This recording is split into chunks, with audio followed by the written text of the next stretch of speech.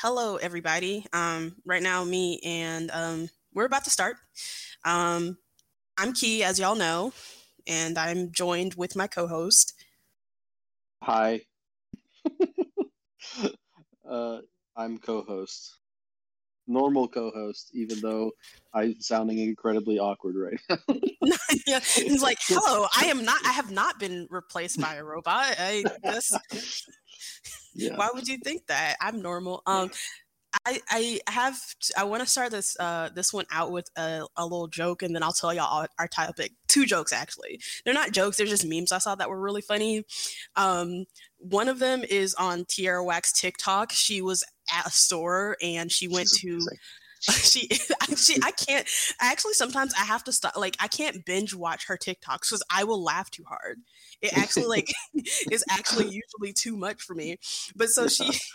she and so she had this TikTok that said that showed a family restroom. She said, "Oh, look, a family restroom, so we can dookie as a family." And I don't know why. Like, I'm like, what goes through her brain? Like, What? Oh my God, that's funny. the other. Oh, Yeah. go ahead. What's the other thing? Yeah. No. Oh, No. Go for it. the other thing is this thing. One of my friends who has an extremely interesting sense of humor posted or reposted this person on Twitter named Leon said the AI art thing is fake. I'm the guy who has to draw all the requests, the like the chess player inside the Mechanical Turk. You're torturing me. I spend every waking hour drawing shit like Joe Biden Asuka wedding and Donkey Kong Nurem, Nuremberg trials. Please stop. I need to sleep. Oh my God, that's fucking amazing. um, if you want to share any jokes, and then we can get on our topic. Oh, I don't have a joke, but I have a funny story that happened to me. My wife told me to go pick up six packs of Sprite, and when I got home, I realized I picked 7 Up. I cannot deal with your dad jokes. That Yeah, one's really good because it's layered. It's layered because Seven Up is like the Pepsi alternative. It's yeah, yeah. Like, what does he mean? Did he mean he got too many, or did he get the wrong thing? I don't know. we love to see it. Oh, Um, anyway. Today's episode is going to be about pride, and that's a very broad thing, but it's going to be about pride, about queerness, and as always, we're going to bring it back to like, um, stuff that has to deal with working class, maybe being a leftist, and what have you.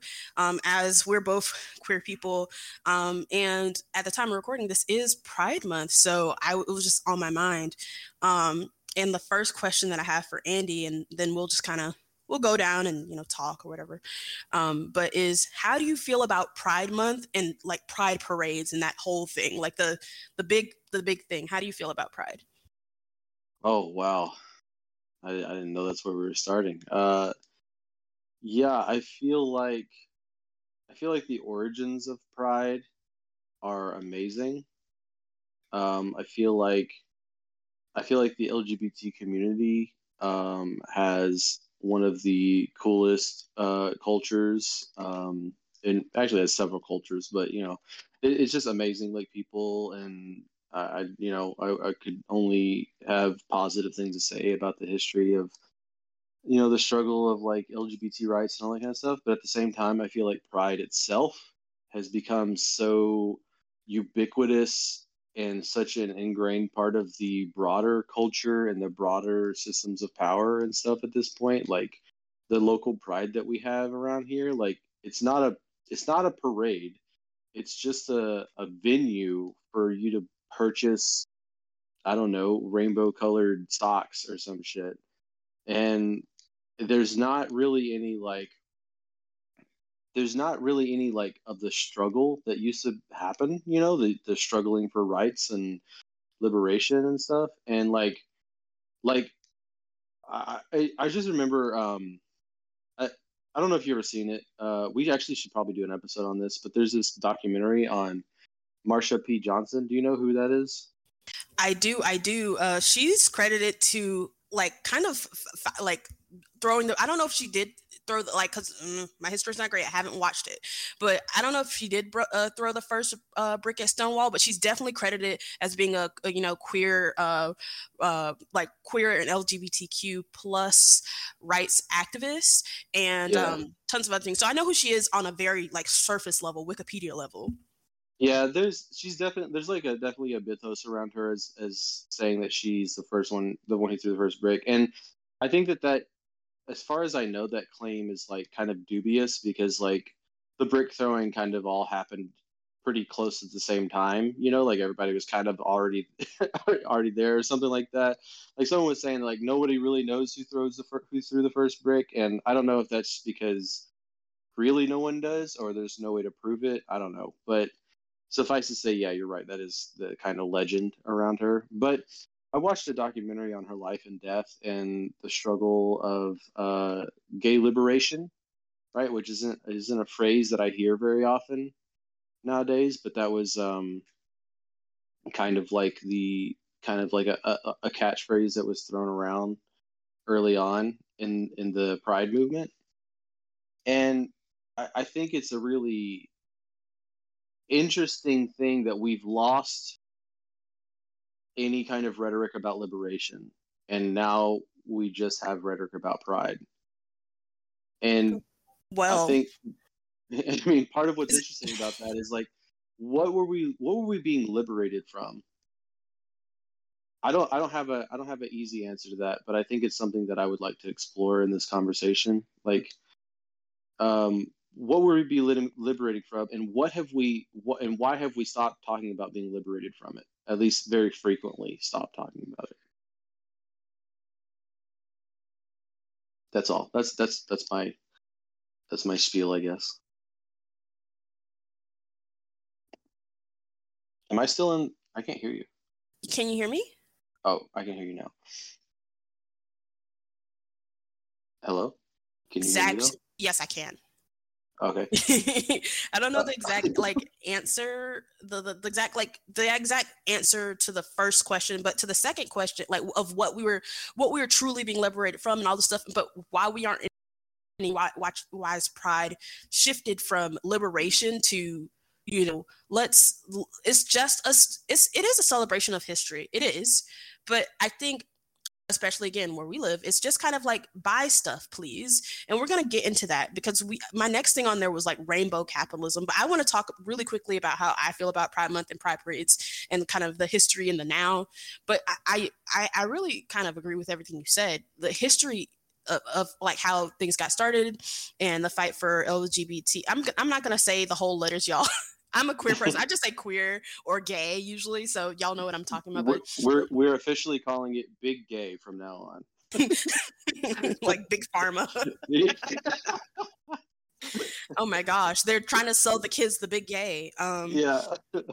But actually, we're joking, but that's going to get into the rainbow capitalism part. That is, but so what I think is interesting is where we are. We've said this on the podcast before. Augusta, Georgia, the pride is not. We don't have a bad pride. It's fun. It's whatever. I haven't been to it. I know about it. Lots of my friends go. I don't personally go to pride parades. And I'm going to need you to look at that fact checking for me while I'm talking.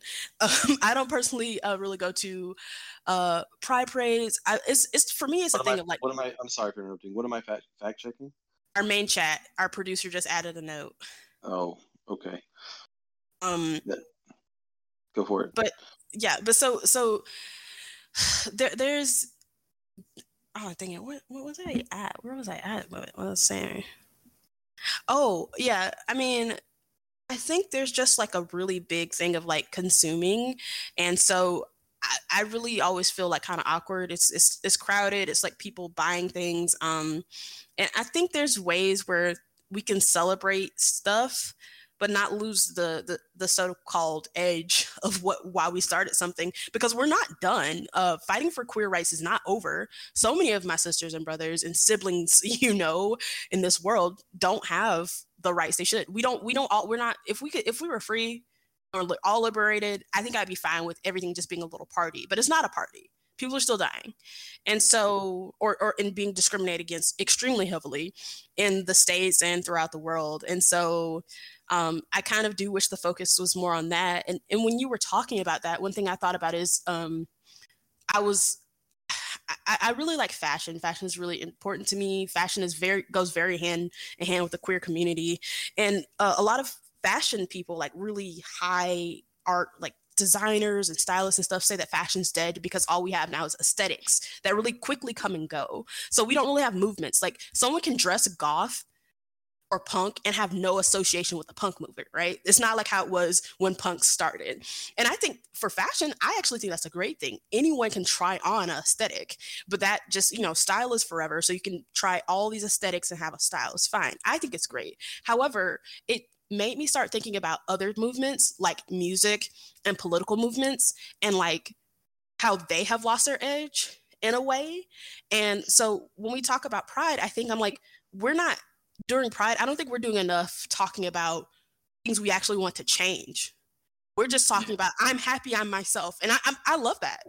Like, go off queen, go off king, go off royalty. Like, listen, because like, I'm happy. I'm happy, but I definitely need to address my privilege. I'm a femme presenting person. I look like a Black woman, right? I'm a non-binary person, and I'm married to someone who's white. And so people assume that I'm straight and that I'm a woman.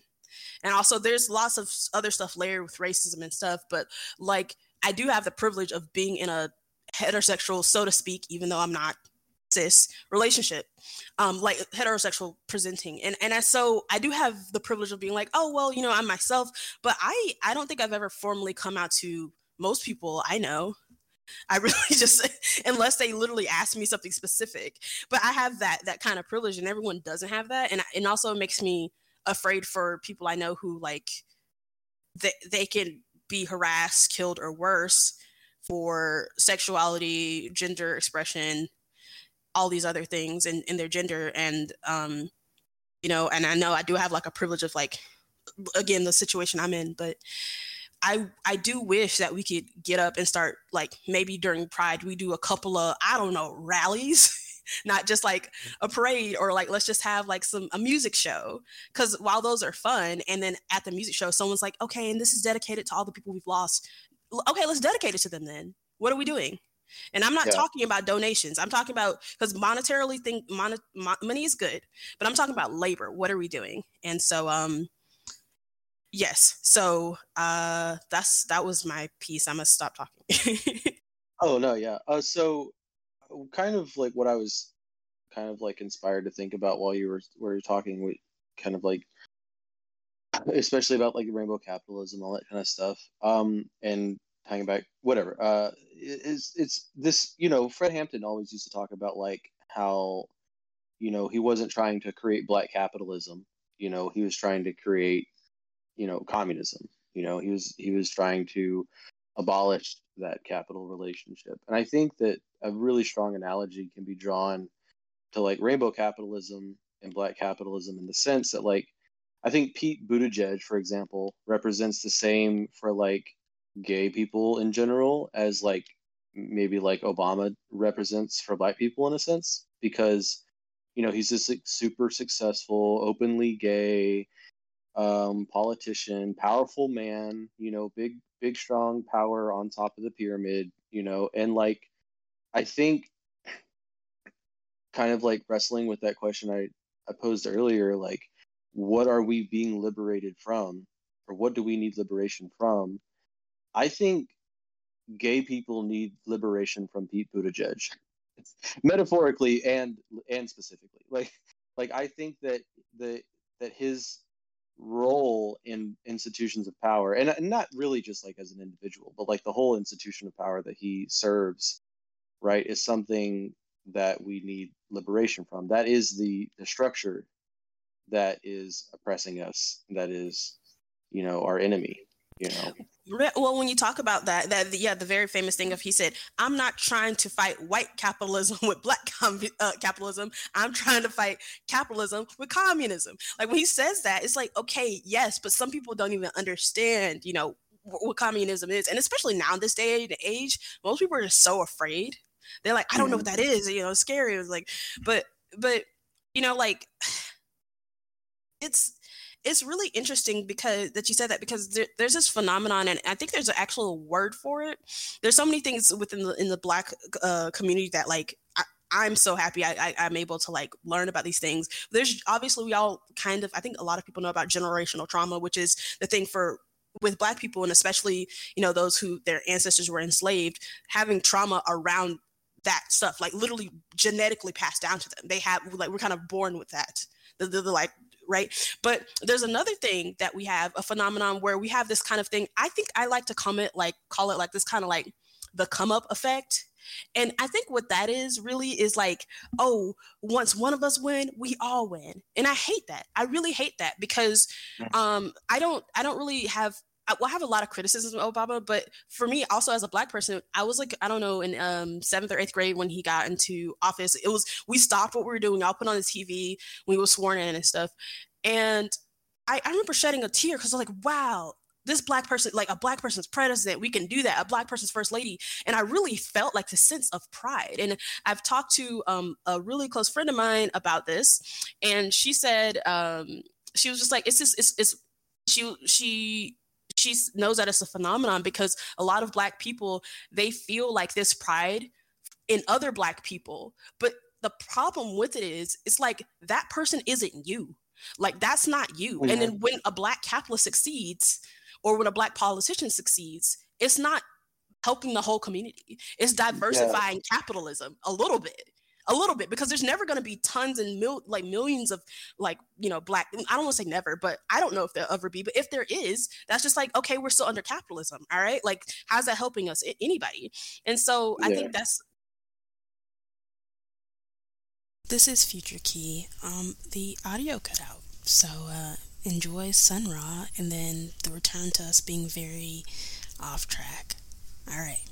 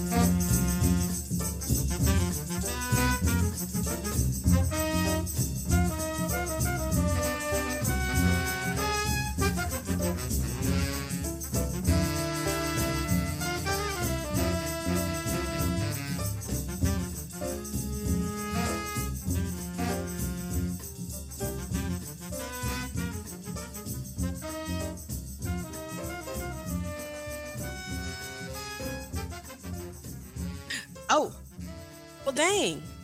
If we're cutting this out, let's start all over. But I do want to say, okay, we'll start from here. Start all over. Target is Target. I want to say started in Canada, and that's really funny because Canada has no Targets. They got rid of them, even though they were successful. So you have Targets in America, in the States, but they don't have Target in Canada anymore, and that's like really funny. It's like, imagine something originating from a place and then failing in some way or another. But what we were getting back to, because audio cutout, was the queer shirt at Target, and Andy was about to talk about that. Yeah, that's obviously, like, Target's not the only offender here, obviously. Like, I'm just using this as an example. Whatever I'm going to say about Target can be applied to basically any corporation. I mean, like, I don't think that there is a single exception to what I'm going to say. So, the issue that I have with queer shirt is that, like, Target is not, a queer person. Target is a corporation, probably most likely staffed by, white men at the upper echelons, and even if it had upper echelons of like gay people, like the fact is that the employees of Target, who have their labor exploited, who make these shirts or whatever, sell them. These employees are themselves queer people who are having their labor exploited, and Target is benefiting from that and siphoning off the value that their labor is producing, and like until Target stops having that exploitative relationship with queer people, like there's nothing about Target that is inherently good for queer people, you know? And that's kind of like what I was saying earlier, like this like ally industrial complex that we have of like as long as you're like you even do something like I like obviously a queer person who wants a shirt that says queer on it and the fact that they get access to that, it's good for them, right? So you do this like tiny little inconsequentially good thing, and then like you hide behind that veneer to do basically to perpetuate harm, and I think that like Target doesn't have any skin in the game of queer liberation, right? Target benefits off of the oppression, the ongoing oppression of queer people in the form of nothing else, of the exploitation of their labor. So until Target has skin in the game and is willing to fight tooth and nail, like queer people have to fight for their own liberation, Target is going to continue to be the problem and and incapable of being a solution, right? Like the fact that they're, yeah, I don't know. That's all I'm saying. It's like, and it's not just Target; it's capital, right? Like capital cannot Right. be the solution because capital is literally the problem. Right. And so, one thing I wrote down, and like again, like Andy said, this isn't just Target. I mean, there's a shirt I took a picture of in Old Navy, came out like in April or May when I was shopping, and it says he, she, they, them, human in rainbow. Oh And it's God, like, Jesus. oh geez, I didn't know that I'm a human. I didn't know queer people could be human. So there's that. There's stuff like that. There's the problem of people kind of not understanding, and even if they do, even if and I can tell you this, and we'll talk about this a little bit later, as a queer person who's been in leftist spaces, who's been in like groups and organizing and doing community stuff. Sometimes I'll be the only Black person, not the only queer person, the only Black person, and they'll be like, "Oh, let's hear from we need to hear from the Black community," and I'm like, "Oh, well, I can add to this," and they're like, "Not you." So they so whoever made this shirt at Old Navy, maybe they had and we're not gonna just diss brands, I'm gonna get to a point here, but maybe they had queer people, gay people, LGBT person or people on the board for that. But it's like it's such a weird oversight, because like maybe they weren't listening, or maybe these people are so high up and they're like, oh, this is a great thing. But what it reads to me, I think maybe I don't know, 6 years ago for me, I'll be like, oh, this is cute. I wouldn't have bought it because I was terrified of anyone knowing that I was like remotely queer in any way the last, like, I don't know, 10 years ago. But I think now that I see stuff like that, I'm like, are you saying that you're human as well? Like, what are you trying to say? It was just really weird. But what you were saying, Andy, is that with all these stores, these companies, capitalism in general, what it really does when they're doing things like this, when they do things like this for Pride Month, Black History Month, and you know what, I thought, I used to always be like, oh, Black History Month is too short, right? But now they made Juneteenth a national holiday, and now these people are up here like, oh, Juneteenth, if you're Black, use code freedom to get 3/5 off your purchase. It's like, Jesus, like, listen, let's roll that back. Did you say 3/5? Like the compromise? And it was like, Oh no. get 40% Jesus. off. Maybe you're not getting your 40 acres and a mule, but you will get us a Oh, great deal. Lord. Most of these things are from things I've like made up or I've seen on TikTok, but it's kind of egregious. And they do the same thing during Pride. And what it is to me, because I love my analogies, it's like a parent who controls a toddler who is, maybe the toddler is misbehaving, or maybe they're upset, they're angry. They're like, listen, I'll get you some ice cream. I'll give you some ice cream if you stop crying. I'll get you some ice cream. And they're like, oh, I don't want any. No, I'll get you some ice cream. What flavor do you want? And you're like, I want something to celebrate myself flavor. Okay, we'll get you pride shirts.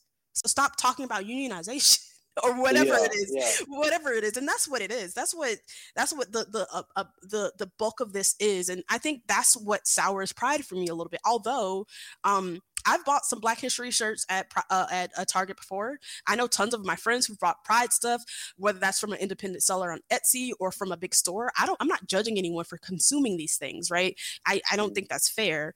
We have what we get. There's nothing we consume that hasn't been made from exploited labor. Like it's sad to think about it that way, and I'm not trying to be completely pessimistic, but that's the case. So if you're going to enjoy stuff, enjoy it. I'm not saying not to buy any of this stuff.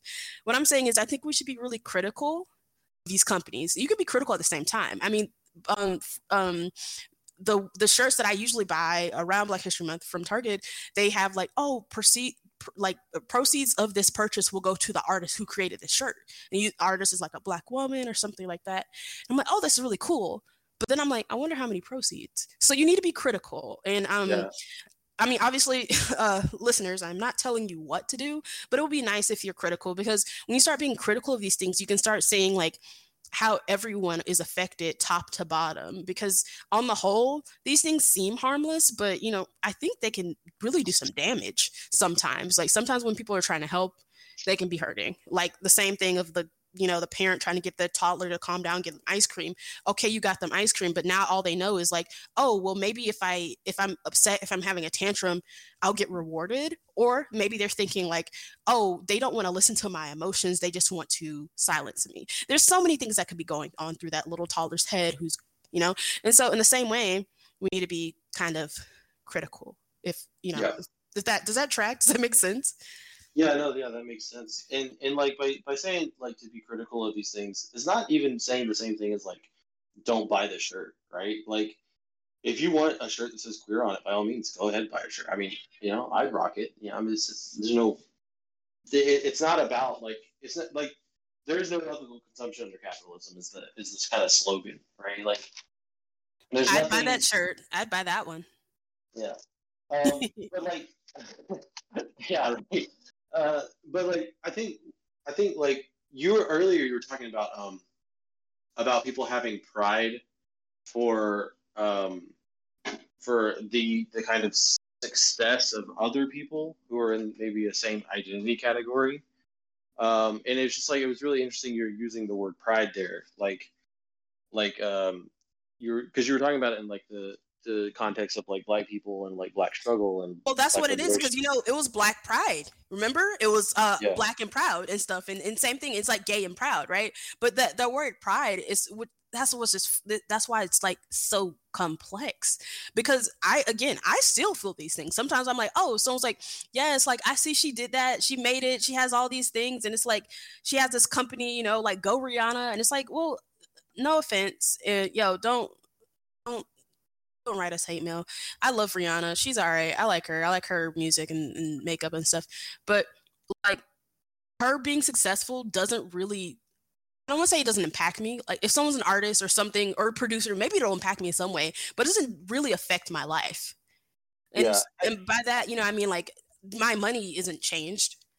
Yeah, I agree. Yeah, like obviously I think that it's good that we have that I don't think it's a regression that in society, like gay people can be CEOs now and be openly gay, and Black people can, own property and so on and so forth. Like these are all like obviously good things that it is an improvement on where we were before, right? And I'm not trying to like disparage the fact that society is like treating people equally, but what I'm kind of trying to say, I think, it like as a broad point is that like the society is still not working out for the majority of people, right? Because those structures are inherently like pyramidal and only a few people can win, and it's like you play stupid games, you win stupid prizes, and like before we weren't even letting everybody play the game, and it's better to let everybody play the game, but we're still, even though everybody gets to play now, we're still winning stupid prizes. Like that didn't change because the game is just not a good game. And what else was I gonna say? So like with the with like having like pride, like yeah, like kind of like saying like going off what I just said, like it is better that we have pride now, right? That's it's obviously it was worse whenever we were like shamed, so like as in society, like on a regular, and we still are, yeah, but like it was where there's a lot more acceptance now, and that's a good thing. But like it's like pride isn't enough, right? Like it's not enough just that we have pride in the fact that we're queer of some sort. It seems like what we like maybe that's important on the stepping stone, and it's good for self-esteem, and it does improve your quality of life, but you still need liberation, you know. And it's just I feel like it's tragic that we've stopped talking about liberation, and instead we talk, you know, we call our celebration period, we call it pride, Yeah.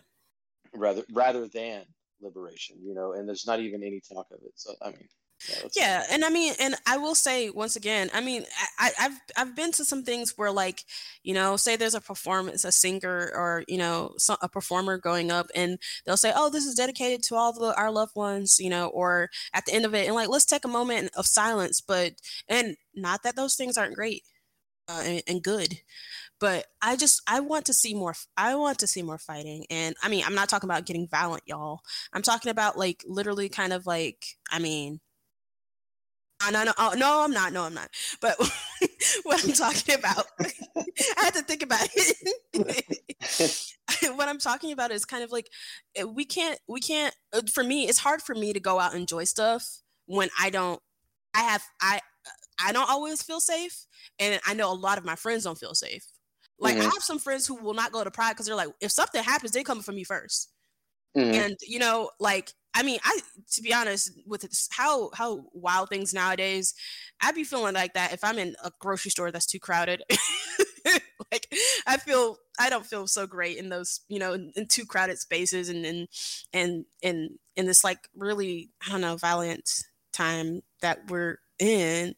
And so yeah, that's been another thing with me. I mean, I've lived in the three big places of Georgia, born and raised in Atlanta, never been to Atlanta Pride, never been to Savannah Pride when I was down there, haven't been to Augusta Pride. But, this year might change. I might go for a little bit, for like an hour and then leave and, go with some friends and then leave and just, but I want like, the days where there's a pride parade or like a day where they're just like selling stuff. How about like there's an hour on a stage where someone just talks about not just like, oh, this is who you can donate to, but like, oh, if you guys want to get together and do something about the really, the really anti-queer laws that we have. For example, in our area, I don't know if it's a certain county in the Augusta area or CSRA area, but there's definitely this is the case in a lot of states and cities and counties in the South. If you change your name and it's not marriage, you have to put in the newspaper. And that brings up a lot of problems, especially if you're a trans person, because that's scary. Like that means if you legally change your name and they see that name is from one, supposed, and I say supposed because gender is very hard for me to understand, but for say something, a name that someone considers masculine to a feminine name, people will, Yeah, and you have to put your proper. address Yeah, too. You have to put your address with it or something like that. It's either your yeah, name, your that's address, or oh, name or geez. number. It's something like that because I read it and I was like, is this still the case? And it's still the case where we live. And it's like, okay, so they literally said, dox yourself, sweetie. And it's like, that's terrifying because I'm like, when I got legally married, I didn't have to put my name in the newspaper. hmm Why are we doing this? And the reason why it scares me is the only people who still need to read the newspaper are, at least in my area, old conservative people.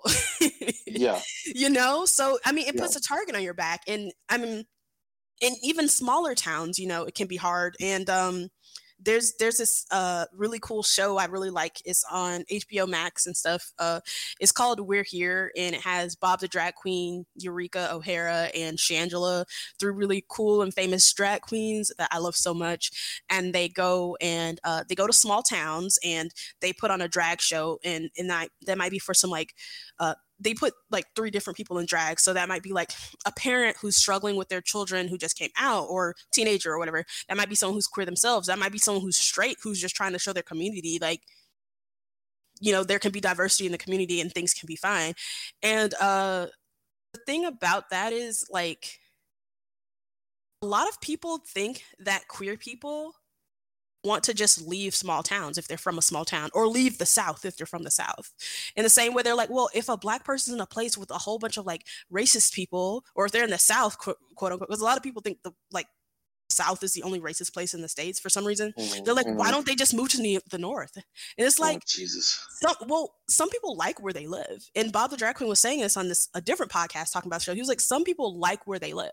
Some people like being from a small town. It's scary for them and it's hard to be queer in a small town, but they like where they live. They don't want to move.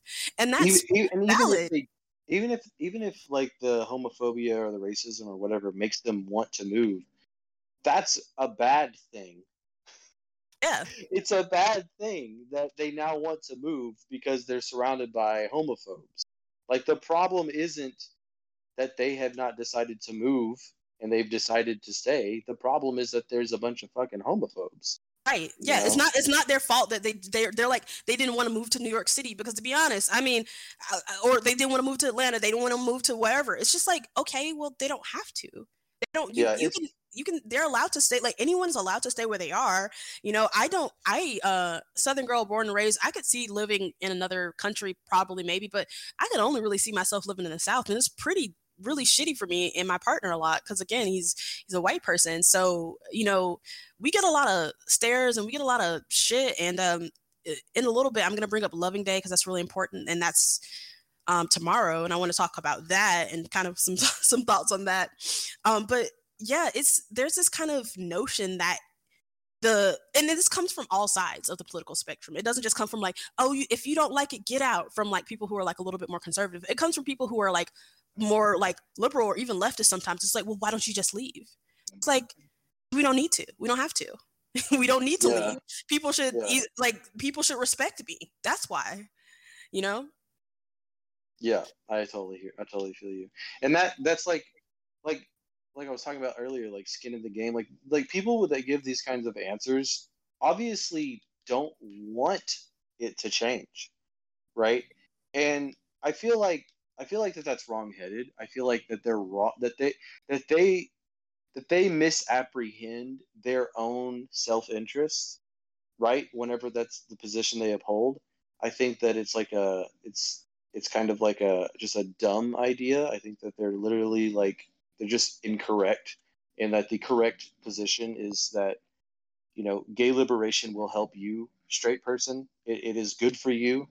But they just don't see it that way. And obviously they've aligned themselves with the homophobic structures that oppress us, and not just like raw exploitation, but like these laws that you've talked about. From big to small, because we, again, like I said, we know about a lot of these bigger laws where, I mean, I think I heard the other day, one of my friends informed me that Texas, I think Houston specifically, Andy, is trying to get rid of drag queens, essentially, like saying drag queens can't be here, they can't be around children, they can't be this, they can't be 100 feet of this, they can't be this. And I'm like, that's a bad idea, because Houston is really big on really amazing drag queens. But also, it's like, there's these big laws we hear in the news and these smaller things that you might not think about unless you know someone or you do some research. Like I said, like the little, you have to put your name and address thing if you change your name in a city. And it's like, that shit, why would that, straight up for anonymity, just like take queer issues out of that. That's just scary to do. Like, why would I want someone knowing I changed my legal, like, why? And it's not, and the thing is, it's not like a federal law or federal thing. Cities can just decide that, and states can just, counties or whatever. Imagine like if cis people were like, they like, whenever they turned, I don't know, 25, they had to go through a consultation with a therapist, and like, are you really cis? Are you really gonna be the gender that you were assigned at birth? And then like, they're like, yes, that's how I continue to identify. And then like, okay, well, now you've got to go and announce your name and your gender and everything on your address on in the newspaper for all these local leftists around here to see and see that you're a bad anti-trans cis, you know what I mean? Like that's the kind of like obviously they would never hold themselves to that standard, you know what I mean? Right, right. And they would think that it would be like unconstitutional and all this kind of stuff. Well, it's like, like these people, yeah, it's okay, it's hypocritical, but also it's just like, it's just paper thin. Like Hmm. it's so shallow, like there's not a lot of depth here. I don't understand how it's a debatable issue for so many people. Well, yeah, and I think this kind of thing gets down to like the whole kind of topic of pride and like LGBT stuff is like a lot of people don't really see human rights as human rights, and that's just become more and more apparent to me as I've gotten older because I still consider myself a optimistic person, like a really kind of realistic optimistic person. I don't think everything's gonna be great all the time or anything, but I as I've gotten older, I feel like, oh, like some people don't consider human rights at all because like someone just wanting to get married to someone and it literally have nothing to do with you, that that upsets some people. Someone wanting to change their name upsets people. Someone wanting to like do whatever they want with their body, that really upsets people. And I'm like, oh my goodness, um I wanted to bring up this thing because uh within the last couple months there's been a lot of talk about the whole Roe v. Wade and the decisions on that, and not someone but a lot of people have been talking about how it would set the precedent to potentially reverse a lot of things, i.e. Gay marriage or other things, or interracial marriage, i.e. like Loving v. Virginia, which I think that was Mhm. a 19 I was going to say 56, but that's not right. It's 1965 or 1967. Producer, if you're still listening, give me some fact check on that. But the Loving versus Virginia case was the family, the Loving family versus the state of Virginia, which made it up to the Supreme Court because in the state of Virginia at the time, and all throughout the South mostly, there was anti-miscegenation laws, and that was essentially like you cannot be married. It was really kind of a lot more like kaleidoscopic, but it was really like white people couldn't be married to black people, and it was really hard on like uh interracial couples in the South. And so Mhm. some states you could be married interracially and it wasn't, they never really had laws on it, but in the South we had laws against it. And it's like two or three different movies on the Loving family. One I think is Mhm. just called Loving. One is called Loving Day or whatever. You can look it up. They're both good. And I celebrate Loving Day every year with my partner, and it's because sometimes think realistically. I'm like, it could be scary out here. I like uh, when I Yeah. saw the coup in 2020, I was like, you know what? It's scary out here. Like, I might. What if I have to leave one day? What if they repeal my marriage? What if they get rid of my rights? What if they do this? What if they do this? And I don't think all that stuff is that likely, but I don't think it's improbable. If you know what I'm saying. Not Yeah. trying to sound conspiracy, but I don't think it's improbable. If we're talking about trying to repeal Roe v. Wade on a big scale, I don't think it's like I don't think it's silly to start talking about them trying to repeal other things. And Yeah. Well, that Roe v. Wade decision was based on privacy laws. It was like basically they were saying it's a violation of a woman's right to privacy, to even be involved in this and decide whether, like investigate whether she's had an abortion or whether or all that kind of stuff. And the privacy aspect, the reason why it's linked to a Loving v. Virginia is because it's the same uh, constitutional amendment or whatever. Like it's bound up in privacy as well. Um, yeah, and like I feel like it's on way more firm and stable ground with Loving, right? Like I don't think that they're gonna somehow repeal Loving, although the more that they can assault this, obviously it does put it in jeopardy, and that's like not a good thing. I just I'm a less sure that they'll be able to do anything about that. And I do think that even though like I oppose in the short term the repeal of Roe v. Wade, in the long term, we've always needed something else because it was always kind of thin. It wasn't the firmest foundation. And there's Right. better arguments that could be made anyway, you know? So maybe if they did try to repeal it, it's like, okay, how about we make a better law? You know, if the blue Democrat people up in office was like, okay, they just did this, but we're gonna make a better law, I'd be like, Yeah, okay, work. yeah, but like what should have happened is they should have just made the better law and then repealed it, right? Like they should just replace it first and then like, okay, yeah, this is useless. It's superfluous now because we have the actual fix. But like they're Right. never gonna they're never gonna do that because they they don't have any political will to do to do anything.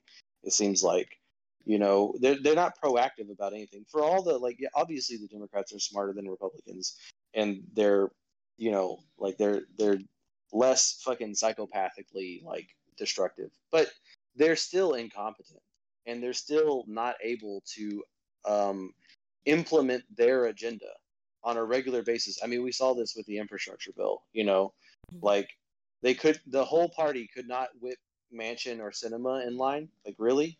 Like, you have two people that you need to who are in like involved in like dubious illegal possibly activity anyway. Like, there's plenty of blackmail that you could use to get them to comply. So I mean, why weren't you able to do it? Well, It's the reason either. Go ahead. I think the reason for that is I saw this on Twitter a long time ago, but it was just like, oh, me, can I have rights? Republicans, no.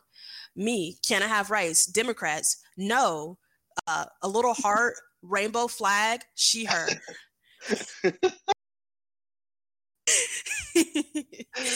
Good Lord.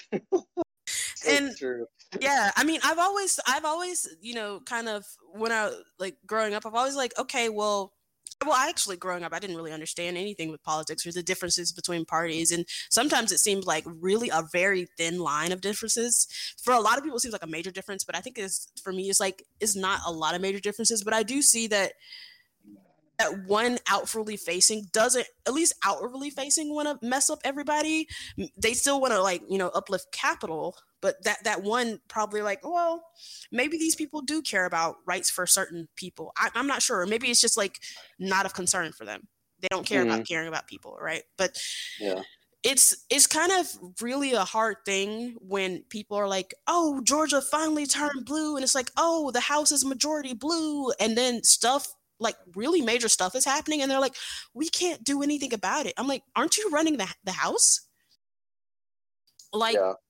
you're like the main people who should be able to do stuff about it. It's hard for me to understand. And I never paid attention in history politics class, but I think it's still kind of like from just like reading news articles and reading things like that and talking to friends about it, it's kind of still hard for me to understand why it's come across so difficult for them to do things. Well, I think we could tie this all together to what we've been talking about with this, like, you know, accomplices, not allies, and skin in the game and everything. Like, there's not a robust movement from underneath to put any pressure above in these kind of like power hierarchies, you know, these like political hierarchies of like representatives versus the people who are subject to the laws that these representatives pass. And like without that pressure, without that organized collective effort, which was present in the early gay liberation movement, you know, now obviously that movement was very incoherent in a lot of ways, had a lot of problems. You know, in that documentary, I talked about like Marsha P. Johnson was talking about how she wants her trans liberation, not just gay liberation, and she was like sitting there fighting for gay liberation, and a lot of these people were like ignoring her and her needs, you know, and so like yeah, it's and can we good. talk about really quickly for the first I would say the first few years I started learning about gay history and gay liberation, people would say that she was a drag queen. And Oof. Yeah, and I so like when I say people, I mean not just people talking about it, but I mean I remember reading reading actual texts that said this, even if they were online, and I was just like, how did the fuck? Because I was just like, I always understood her as a trans person, as a trans woman, so it was like, okay, that's weird, but that maybe that's like, I wish stuff like that was highlighted. And another thing, I this is I don't want to get too off topic, but I have a huge problem with people who are activists of their time and people like treating them like trash. And I know that's usually the case with activists, but it's just like people are giving all her flowers now. Like, oh my gosh, Marsha P. Johnson. And they think of her as the queen of pride, so to speak. And it's like, when we talk about how much she fucking suffered first. Yeah, but despite the fact that she was such an important figure and did so much, she was also marginalized by the movement at the time. Okay, and does that hold on? That comes to the thing that I didn't cover yet, which is being queer in leftist spaces. Mm-hmm. Because I mean, and that could be a whole, but that can just be here. Because I definitely would love to do an episode of being black in leftist spaces. I just gotta find another black leftist. I haven't. Well, I mean, there's Jason. Oh, for sure. We interviewed him recently, so yes, and I mean, there's I think I know like 2 or 3 people that I definitely consider, like they consider themselves leftists and they're also black, but it's not that we don't exist. It's just like where we are located, it's been hard for me to find people aligned with it.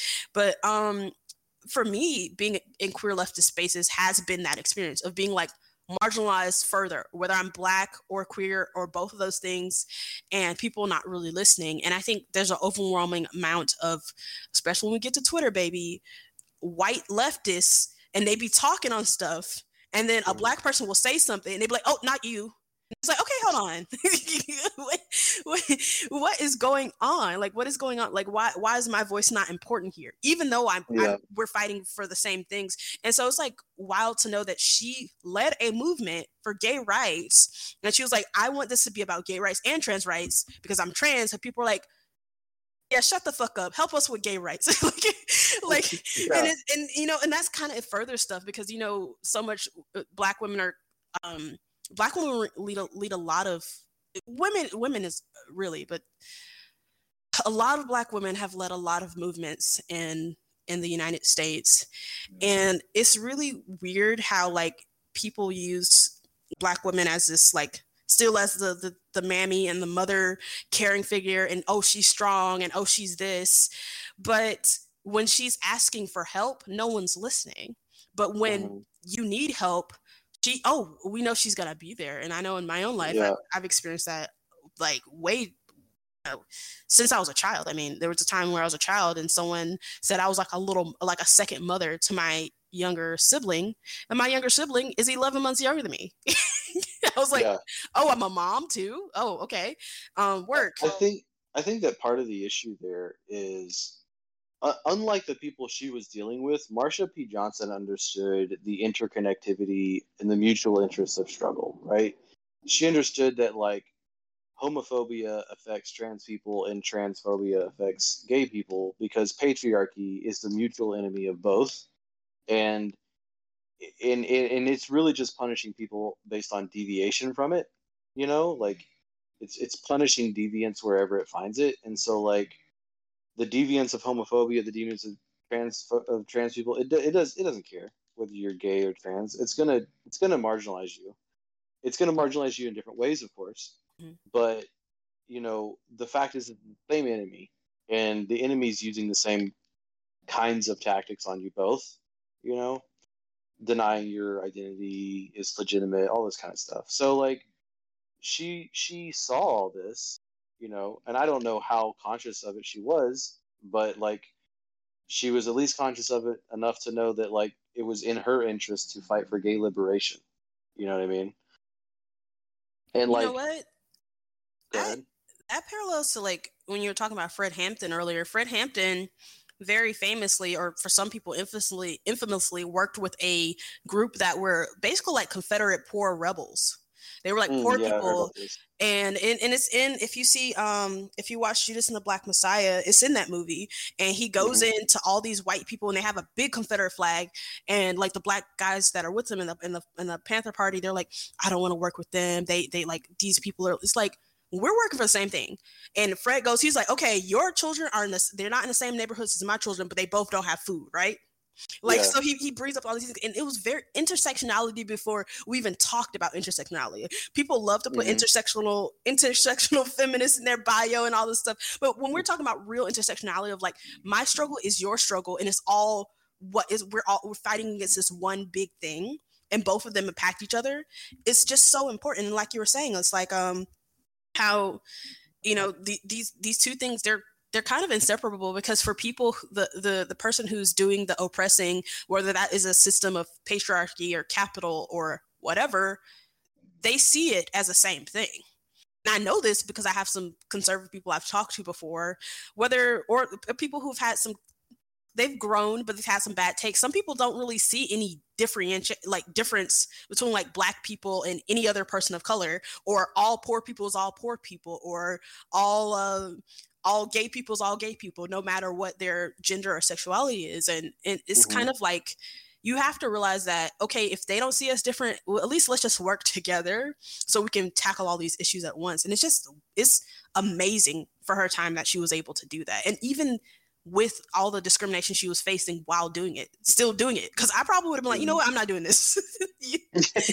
Y'all are not listening to me. Y'all not helping me out. But she, you know, that's, And, you know, I can't say that I would blame you for that, but I still simultaneously think that what she was doing was like the best option, right? Like obviously I can't knock anybody for, you know, like if I mean, she was frustrated, right, with these people. She definitely was not happy with them, and like, if she wanted to fucking tell them to all fuck off, like, I'm sure she did at some points in times, you know.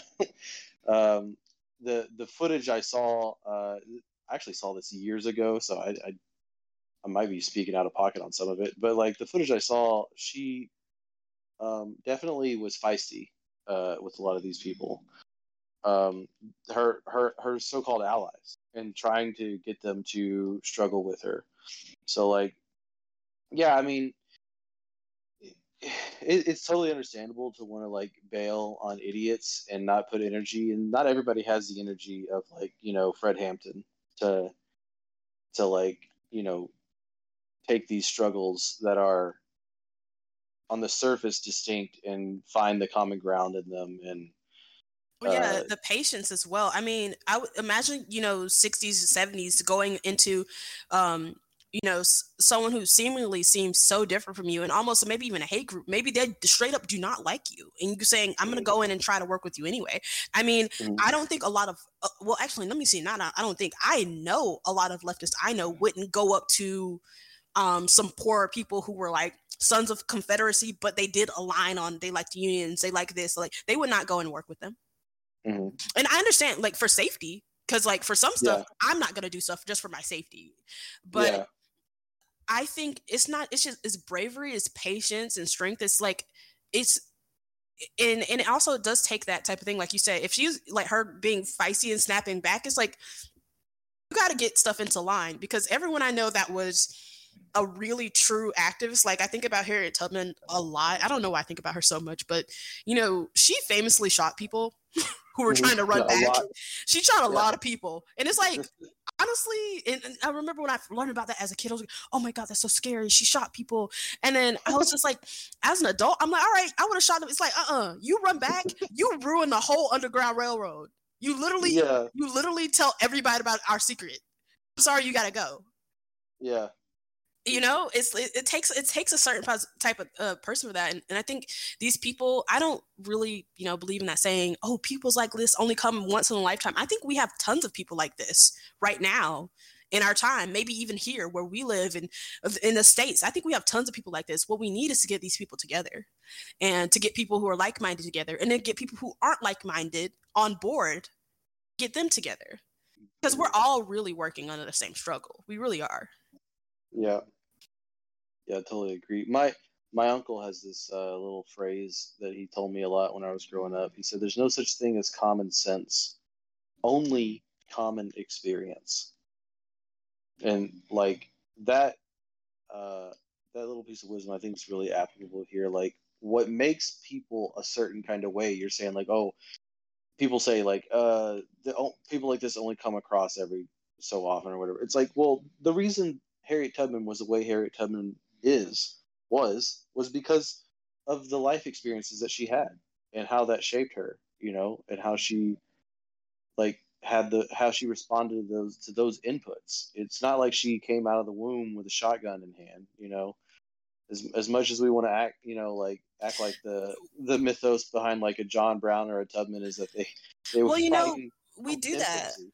And people, around Pride, people, a lot of people do that with Marsha too. They I really don't like the idea of when we say, oh, well, we're like, oh, this historical figure. And I'm like, this was a human being. This is a person. They weren't a mythological creature. We mythologize MLK a lot. We mythologize, even the left, a lot of people mythologize Fred Hampton a lot. And it's like, he was a person. He was just a regular person who said, okay, I can't take this anymore. How can I do this? And a lot of these people were just, but like firsthand accounts when you watch documentaries and stuff, they're like, oh, they were just the sweetest person. They literally were always there for everybody. I know with all the Fred Hampton documentaries and Judas and the Black Messiah, all the movies I've seen that featured him, like he was like, okay, if he went into a room, he was going to make sure he tried to talk to everybody type thing. That's from what I took from it. And it's like, you kind of have to know that these people were just regular people who were really fed up. They were really fed up. And we have those people, and I know that because I see them all the time on TikTok. I see people preaching on TikTok. I see people preaching in the street. Sometimes we have like a rally or something, and like someone will be up there, they be preaching, and then they go off into the distance. We don't ever see them again. And it's like, okay, well, that's a Fred Hampton right there. That's a Marsha right there. That's a Harriet right there. Like it's when we mythologize these people, or even worse, like deify them, make them into heroes, we take away their struggle. Because one thing I don't like, other than like the historical figure, they were this just important person, like whatever, it's like they had so many struggles. They didn't just like wake up and like, okay, I'm gonna do resistance and that's all I'm thinking about. I'm sure they had to like worry about food and bills and and safety and all these other things we have to worry about now. And I don't know, making Pride and making people who helped pave gay liberation and which transformed into Pride, making that about, it's like, oh, they were a martyr, the ultimate sacrifice. It's like they were a person. Yeah. Let's add their humanity back into them, and not just their like, yes, they were a great person, but it's not just make them into a god or some angel, because there are people, I'm sure they had tons of problems and struggles, and there's tons of stuff we won't really know, because a lot of these activists, they don't write stuff down. They don't have a lot of diaries, they don't have a lot of stuff. Yeah, if they were all like these divine beings like Jesus, like the whole Christians, oh, we're supposed to act like Jesus, and we know we never can. It's like I don't want that kind of relationship to people who I'm inspired by. I want to be like, oh, I'm supposed to try to be like Fred Hampton, but I'll never be able to be like Fred Hampton. Like, no, I want to actually be like Fred Hampton, or as close to it as I can get. Yeah, I want to be my version. I want to be for me, y'all, this is gonna sound so wild, but I want to be all the great influences that I like. I want to be a little bit of Fred Hampton. Give me a little bit of Jesus. Give me a little bit of Buddha. Give me a little bit of Janelle Monáe while you're at it. Throw all that stuff in me, and then add a little bit of like stand-up comedian, just so we're like keeping it funky. And that's what I aspire to be. Like when people are like, oh, well, we need to be like him, or we will, but I know I will never live up. And it's like, okay, well, not with that attitude. And I'm not ragging on Christianity. I'm not ragging on the fact, like, obviously for people who believe that like he died and came back, it's like, no, we probably can't be like that. We would be zombies. So we wouldn't come back in the same way. We wouldn't, we're not, but I do think it's like, no, we can't. He was like, Jesus was a comrade.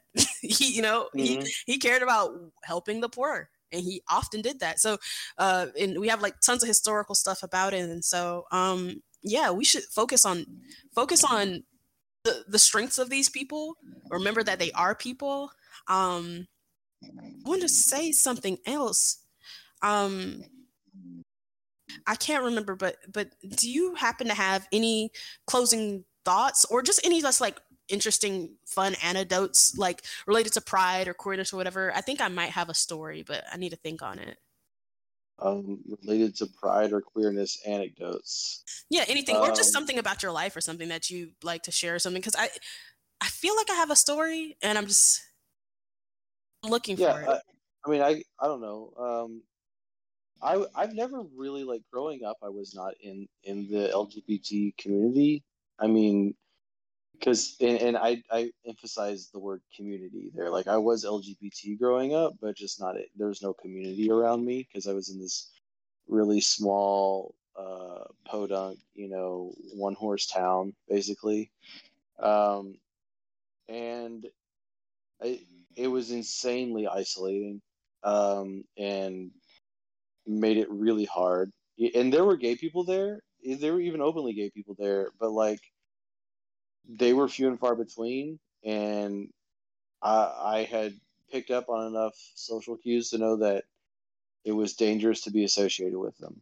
And so like it was dangerous to be associated with myself, but I was like hiding, so because it is just a dangerous place to be. And I think that like I maybe should have probably put this at the beginning. Editor probably put this at the beginning as a disclaimer. Like nothing that I said here is in any way trying to like disparage the culture of the LGBT community, or even really the culture of pride. Like it's a good thing to have pride.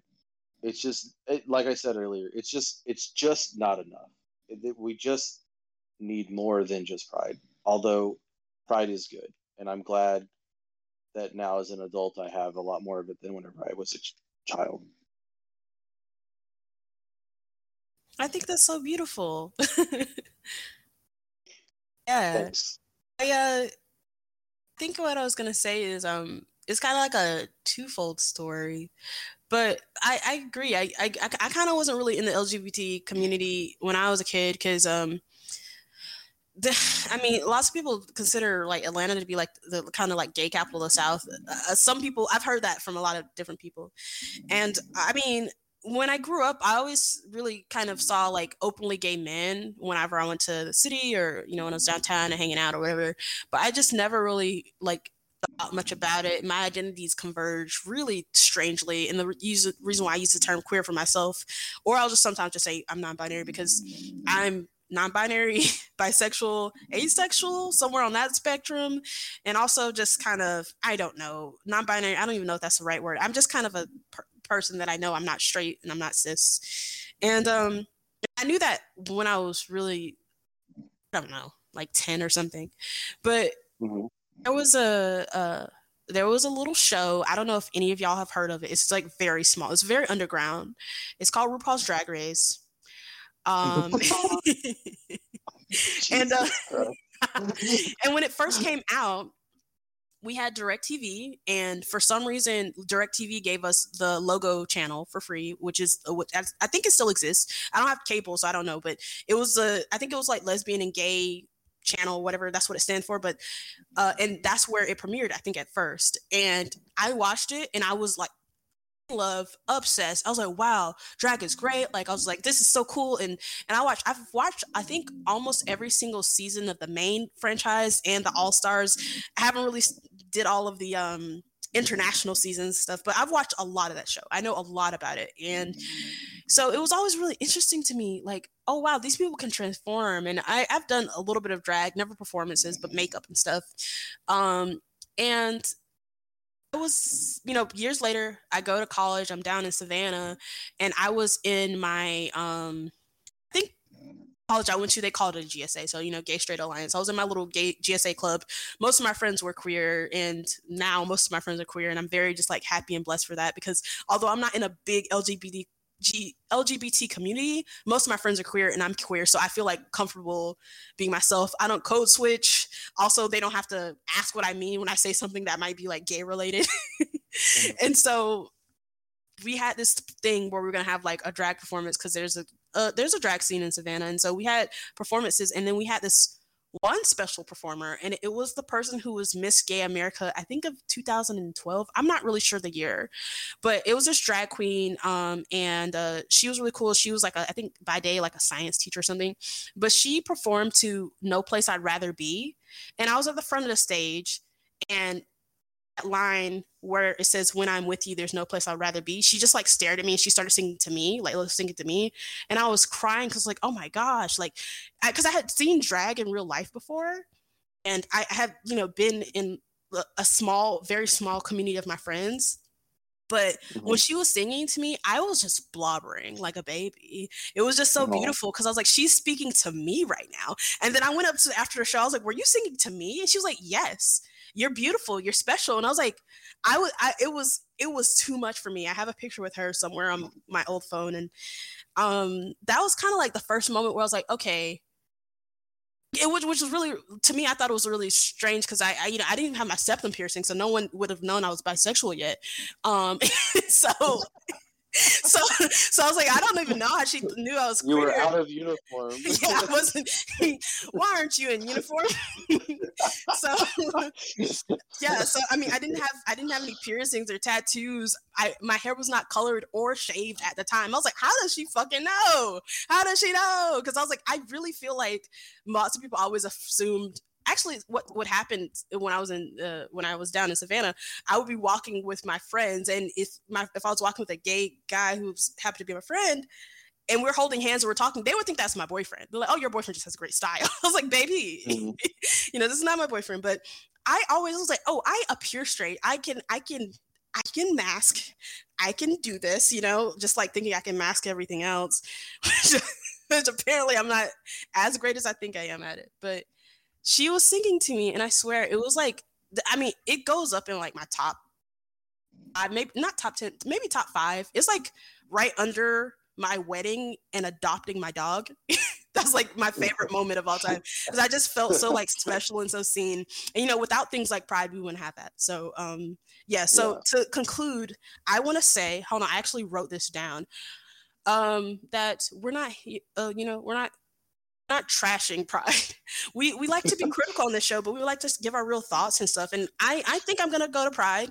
I don't know when this episode is out, but if you see me, and you won't even know what to look for because you don't know what I look like. If you see me, or I guess actually rather, if you hear my voice, come say hi. Yeah. And do you have anything else to say for closing? Because I got a little closing bit I need to do.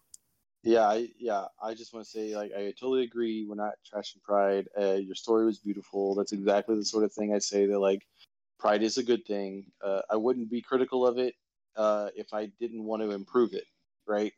If I didn't think it could be improved. Period. And really, that's how I feel about so many things, because if I'm critical about it, it means I care. If I hate something, if I dislike something, I really don't think about it.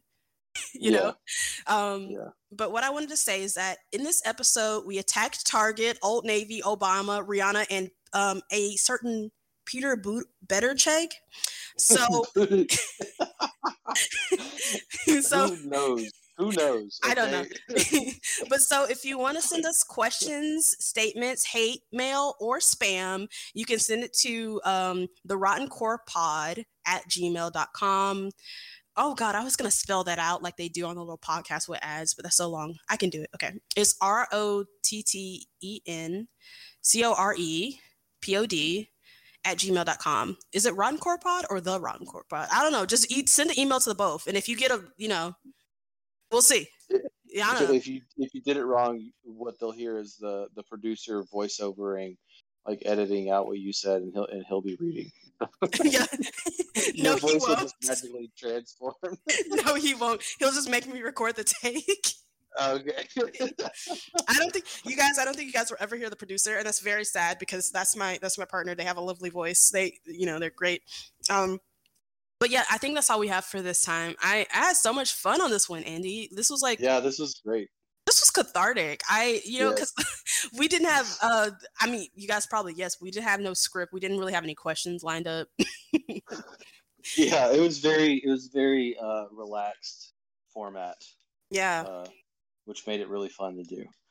Yeah, well, we will well, I guess we won't see you next. I keep saying see. You're not going to see us. We're not going to see you, okay? No, we're never going to see each other, but we will listen to, no, we're not going to listen to you. Hold on. We're listening to you right now as you're listening to us. That's we can hear everything.